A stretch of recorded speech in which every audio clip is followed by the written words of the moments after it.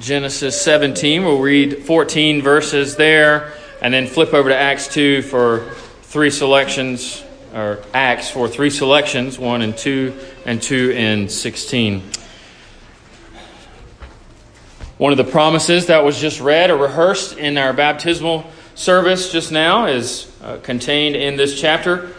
Genesis 17, verses 1 to 14. Maybe you remember in Genesis 12, God calls Abraham. And then in Genesis 15, you have God's covenant with Abraham solidified with a ceremony. A deep sleep fell on Abram. And then in 17, you're given the actual sign of the covenant. We'll read that now, verses 1 to 14. When Abram was 99 years old, the Lord appeared to Abram and said to him, I am Almighty God. Walk before me and be blameless.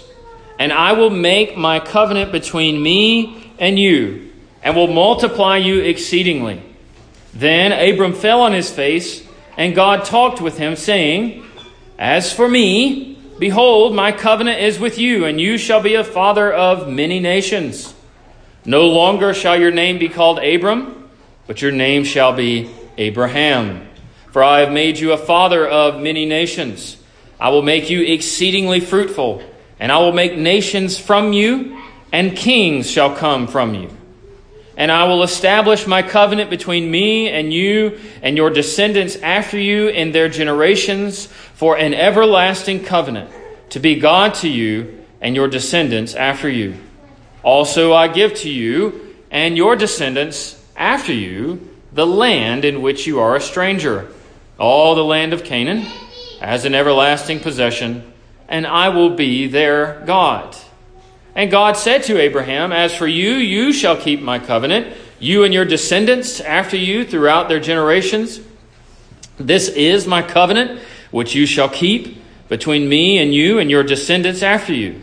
Every male child shall be among you shall be circumcised. You shall be circumcised in the flesh of your foreskins, and it shall be a sign of the covenant between me and you. He who is 8 days old among you shall be circumcised, every male child in your generations. He who is born in your house or bought with money from any foreigner who is not your descendant. He who is born in your house and he who is bought with your money must be circumcised. My covenant shall be in your flesh for an everlasting covenant.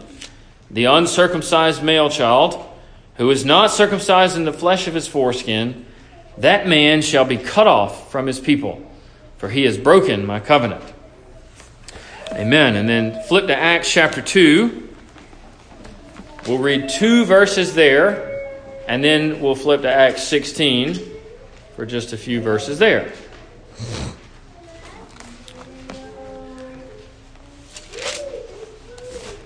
Acts chapter 2, verse 38 and 39. This is the end of Peter's Pentecost sermon.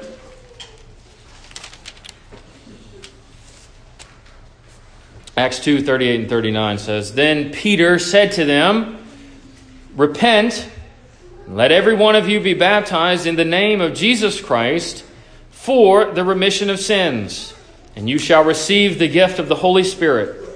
For the promise is to you and to your children, and to all who are afar off, as many as the Lord our God will call. And then flip over to Acts 16.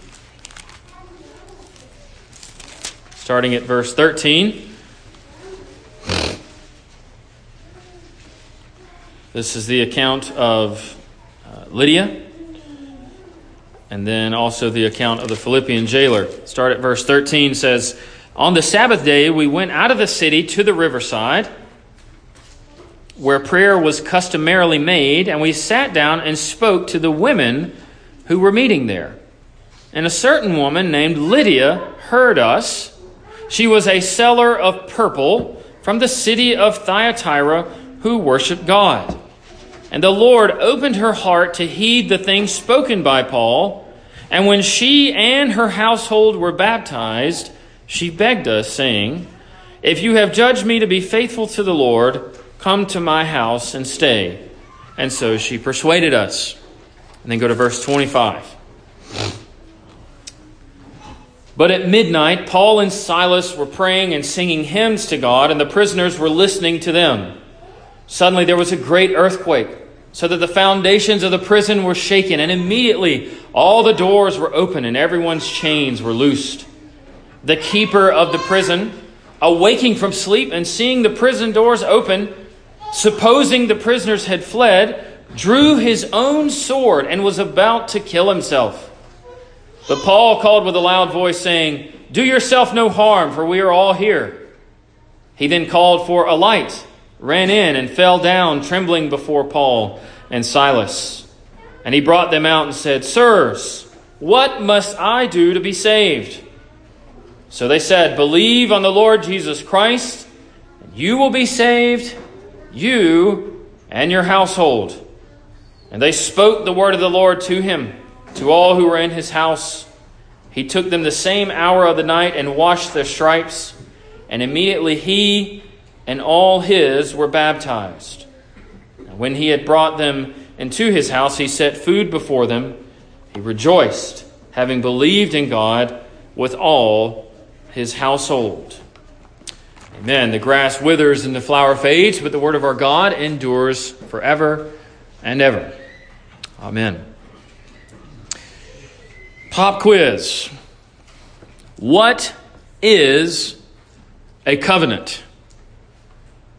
What is a covenant? I would guarantee you that I could ask 10 older saints in this room and 10 younger saints in this room that question, and we would probably get 20 answers. Covenant is very complicated to define.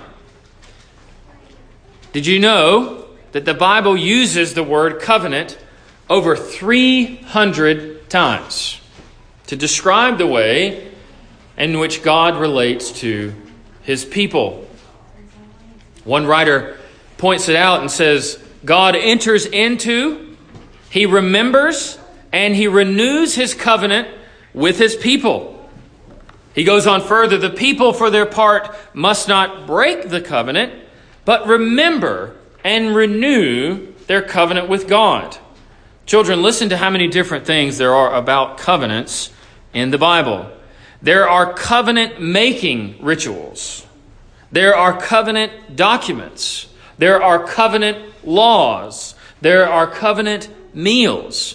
There are covenant mediators. There are covenant sacrifices. There are covenant memorials. There are covenant promises. There are covenant curses. There are covenant witnesses. And there may even be more. Nevertheless, this writer says, a good many Christians, even lifelong Presbyterians who love to use the word covenant, are often mystified by the concept of covenant. We denominate our churches and schools with this word covenant. But when asked to define it, our words often fail us. Close quote. I'm not going to offer any definitive definition of covenant because I feel myself at times just as unable to do so, unable to offer a definition as that author highlights. Could you describe a covenant as a relationship? It is a type of relationship, but even if you're not in covenant with God, you have a relationship to him as your creator, right? But you're not technically in covenant with him in the way that we're talking about. Marriage is a good image for covenant. People don't call it a marriage contract or a marriage arrangement. We tend to call it, especially Christians, a marriage covenant. Genesis 17, it is one of the most important chapters in the Bible, and it is all about God's covenant. Abraham, he serves as a figurehead or an example for all who would follow in his footsteps. That's one of the reasons he's marked out as Father Abraham. He precedes all of us. Paul even says in Galatians 3:29, if you are Christ's, then you are Abraham's seed and heirs according to the promise. Paul, therefore, under the inspiration of the Holy Spirit, views Christians as the seed, the descendants, the offspring, the children of Abraham. We are a part of this great family that God promised to Abraham. And God fulfilled his promise. But what kind of promise was it? It was a covenant promise. Verses 2 and 4 in Genesis 17, we have God saying, I will make my covenant with you. And then in verse 4, my covenant is with you. And the promise, here it is, you shall be a father of many nations. That's when he's speaking just directly to Abraham. You have a covenant and you have a promise right beside it. Therefore, you have a covenant promise. Right? That's probably another phrase that we could throw around. So, people that can't really explain paedobaptism that well, infant baptism, the baptism of the children of believers, they'll say something like, if they know a little bit of their Bible, well, we baptize because the covenant promises. Okay? What does that mean? Let's think about it for a moment. It's a promise, very simple, made to those in the covenant. Right? But what are those promises? What are those promises? Maybe you noticed in the second baptismal vow that the parents, Colton Lindsay just claimed these, the parents claim God's covenant promises on behalf of the child. If your child was baptized in this church, you did the same thing. And parents promise to look in faith to Christ for the salvation of their child, just as they look to Christ for their own. I use the phrase covenant promise talking about Abraham, and there it appears in our own baptismal vows. Covenant promise. The parents are claiming something like what was offered to Abraham. When someone is added to the covenant, as happened with Garner this morning, there are necessary things that we ought to do in order to frame our hearts and minds toward what the Lord wants us to see. I'm going to talk about 4 things for just a moment from Genesis 17. The things that I think God would like for us to see this morning. Of course, you could make a longer list, I'm sure. But here's 4. The first thing in Genesis 17 is God's freedom. God's freedom. The language that he uses towards Abraham is not interrogative. It's not questions. It's imperative. Commands, promises, statements. When Abraham was 99 years old, verse 1, the Lord appeared to Abram, and said to him, I am Almighty God. Walk before me and be blameless. He doesn't say you should. He doesn't say you may. You must. For you are in covenant with me. I have brought you to myself, is the idea. God is free in saying these things. He chose Abraham. He brought Abraham out of Ur of the Chaldees. You can read the end of Genesis 11 and beginning of Genesis 12 to see that. Many argue that Abram was worshiping the moon before God called him into covenant with him. The people of that region were known to be moon worshipers. And God freely called him, and no other family that is mentioned in Genesis at that point. He doesn't say he called these 5 families from these different regions. It says he called Abram out of Ur of the Chaldees. So God's freedom is the first thing. The second thing is God does not ask permission. And the people I'm talking about is those who are under Abraham. Do you notice that God did not run around to Sarah and ask if she wanted to be in covenant with God? He didn't go over to the children or the servants and say, do you want to be in covenant with God? He said, you, Abram, are in covenant with me, as are your children and your whole household. By implication, including all the servants. And Abraham's wife is, of course, assumed. God did not ask permission. This wasn't an altar call. The third thing, God gave a sign to 8th-day males, or to boys who were 8 days old. Now let me begin to tie it to baptism here for just a moment. But think about it like this. If you object to baptism for infants because they can't understand it, then you must also apply the same logic to circumcision, because they can't understand it.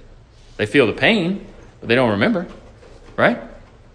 The logic must work both ways. If your objection to infant baptism is, well, they won't be able to remember it, they can't understand it, then that same objection must apply to circumcision as well. Why would God circumcise them if they're not going to remember it?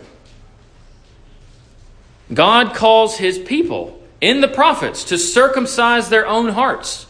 This event that would normally be performed on infants had implications for their whole life, indeed for all the people, and the women included, even though they weren't circumcised. How could they understand it if they couldn't remember it? Seems that God didn't worry about that. Neither does he worry about an infant child not being able to remember cognitively their baptism. The fourth thing, God's return. One way we could phrase this as what God gets out of this covenant relationship. Because you notice, Abraham has promised an awful lot. And a covenant, it works two ways, right? There are always at least two parties in a covenant. There is normally a superior and an inferior. Sometimes covenants are made between equals. But there's always promises, curses, blessings, warnings, all these things. And God fills this covenant with promises. I will be your God. I will be your descendants' God. I will make you a father of great nations. But what does God get? Verse 8 says, I will be their God.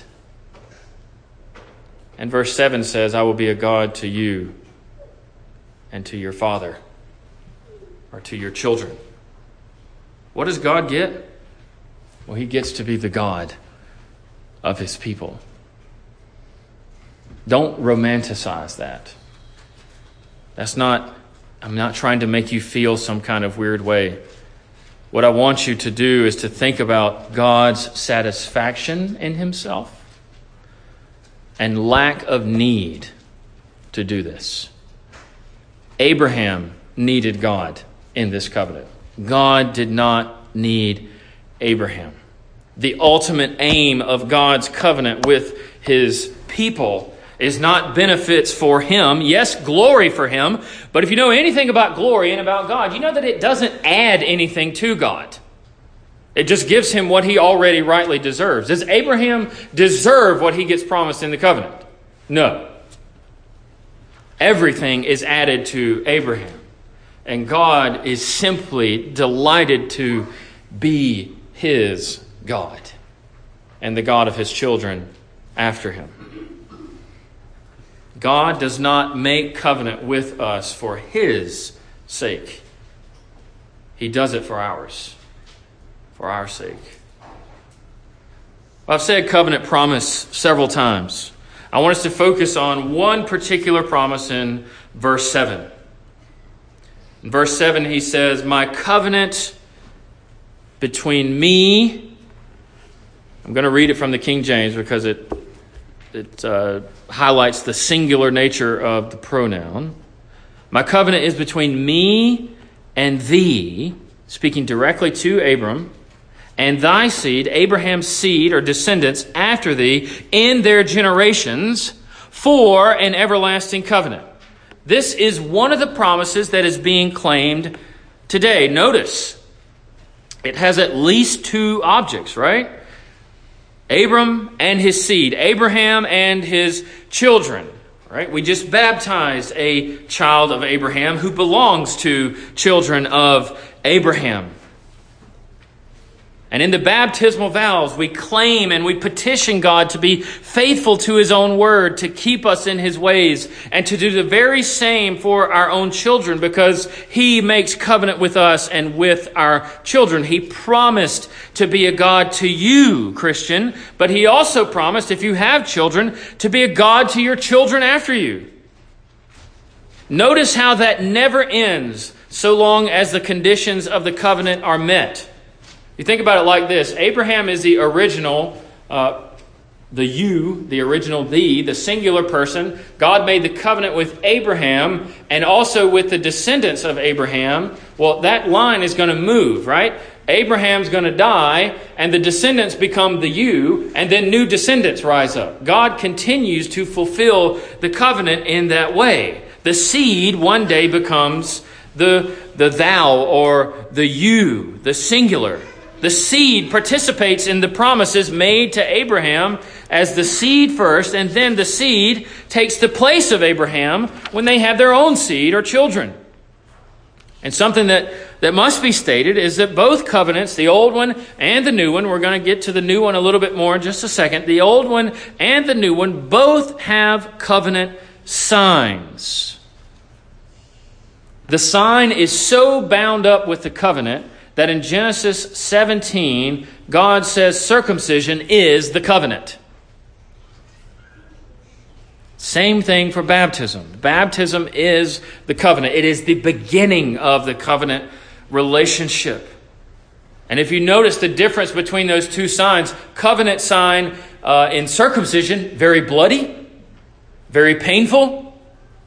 Covenant sign in baptism, no pain, just washing. They both point to a type of washing, a type of cleansing. That's very obvious. What happened between those two to cause the new sign to not only be bloodless, but able to be given to both boys and girls?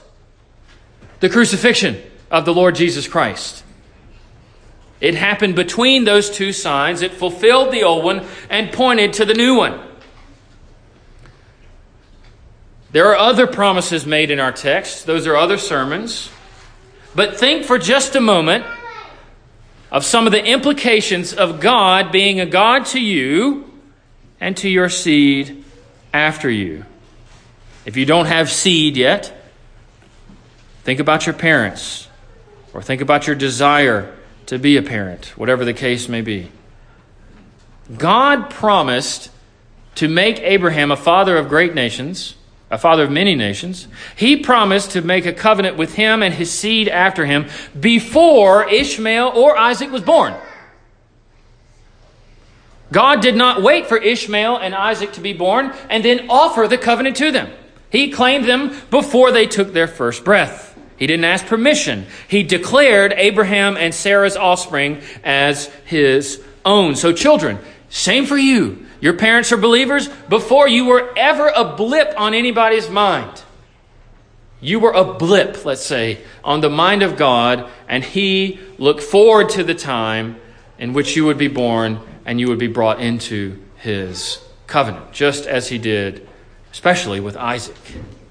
Ishmael's debated. There's difficulty there. Some people say he was in the covenant but unfaithful. Some say he was never part of the covenant. The text kind of speaks both ways. It's hard to say for sure. But this idea that God covenants with people before they're born because their parents are Christian, or He covenants with people without their permission because they're under the influence of a Christian father or mother or both. You saw in Lydia that even if it's the woman that becomes a believer, Lydia maybe was married and her husband had died. There was a lot of wars going on in the first century that men who were Jewish or men who were from the various areas around the people would have wars, and women were very often widows. She could have been a widow, or she could have been just a single woman who never had children. Whatever it was, she was the one who believed, and then the text tells us that her whole household was baptized after her. They showed that God still is working this way in the covenant, that He includes households. It carries on into the New Testament. In Colossians 2, baptism and circumcision are compared in such a way that baptism is called the circumcision of Christ. Many have used this to show that baptism has replaced circumcision as the sign of entry into the covenant. And if you were to go back and read through the relevant Old Testament passages, you would see circumcision is given at 8 days of age to the young boys who were born to those who are already in covenant with God. But you would also see circumcision being performed on those who sought to join themselves to the Lord from outside the covenant. That would be examples of infant circumcision and adult circumcision. And if baptism replaces circumcision, and the covenant has the same avenue of membership as before, then you would expect in the pages of the New Testament to begin to see households being baptized where infants were logically included and adults being baptized. And that is indeed what you find in the book of Acts. In Acts chapter 2, verse 38, one of the verses we read, he says, the promise is to you and to your children, and then to anyone else who the Lord may call. He still has that covenant relationship. Peter sounding very Old Testament-y. Acts 16:15, again, Lydia, when she was baptized, so was her household. What did Paul say to the Philippian jailer? Believe on the Lord Jesus Christ, and you will be saved, you and your house. Then the whole house is baptized. Therefore, it is the case that children born to Christian parents have a special status before God and in Christ. And one of the ways we describe that relationship or that status is being in covenant with God. So how then should we treat these children? How should we treat children of the covenant? Or children, how should you think of yourself in light of being in covenant with God? Here's one quote.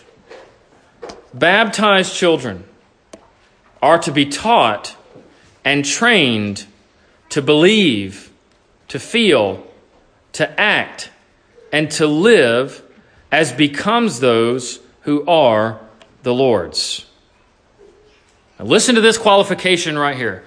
Not simply that it is wrong and perilous to be and do otherwise, but that such a course is inconsistent with their position as members of the church, placed in it by the mercies of God. Close quote. Let me explain that a little further.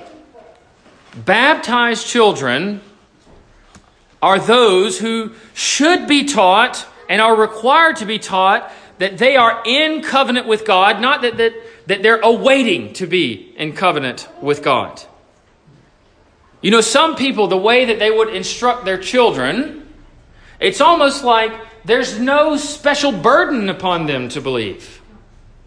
It's almost like they are just more or less an unbeliever. They got wet when they were younger. That is not how the Bible talks about people in covenant with Him. You are either in covenant or you are not. And those who are in covenant with God, there are believers, there are unbelievers in the fold. But those who are out of covenant with God, all are unbelievers. But in Christ, in covenant with God, as the Scriptures would describe it, you don't simply say that it's wrong and sinful to be an unbeliever. It is inconsistent. It is a rejection of God's sovereignty because He placed you in the family that He placed you. You're not simply an unbeliever if you reject Christ and you're born in a Christian home. You're one of those people that Christ warned about. To whom much is given, much will be required. Imagine facing that on the last day. You were given that special pride of place. And you said, no thanks. You won't get treated like the people who have never heard the gospel. You won't get treated like those who only heard the gospel from a street preacher or a tract that somebody gave them at a restaurant or whatever the case may be. Baptized children are to be taught and trained to live as if they belong to the Lord, because they do. And any other thinking is inconsistent and a rejection of the Lord. Think about it like this. How much would it fix our child rearing if we embrace the idea, the truth, that Christianity is not a choice that we hope our children will make in the future, but instead an obligation and tremendous privilege laid on them from their birth. Think of how that would radicalize it. Well, I hope they believe one day. Wrong thinking, too passive, too dismissive of God. If you are born in covenant with God, you are obligated to serve Him. You are loved by Him and placed in that tremendous privilege of a Christian environment. It would fix our child rearing if we embrace that idea. So I ask you, as we'll close in prayer, that you would join me, not just in the prayer that I'm about to offer, but throughout the week. Pray for yourself if you still have children in the home. Pray for your children if they have children in the home. Pray for your own children. That God the Father, through His Son, the Lord Jesus, and by the Spirit, that He would grant us the grace of repentance that is required to view ourselves and our children how God views them, and to live accordingly. Amen. Let's pray. Our Lord and our God, we confess that of the things that we are so often to forget, your promises are near the very top of the list. We ask that you would have mercy upon us for forgetting, more or less trying to forfeit the promises that you place upon us and our children. Please renew us according to the truth. Please help us to serve, to pray, and to live before those who have children in a way that is faithful. Lord, for our older saints whose children are all grown, teach them through your word to plead the promises. Oh God, we are unworthy servants who are simply seeking to do our duty. And we know how it is to be a parent to children. Help us to understand your love for us so that we might communicate it to them even better. That love which we call covenant. We pray it with the prayer Christ has taught us to pray. Our Father,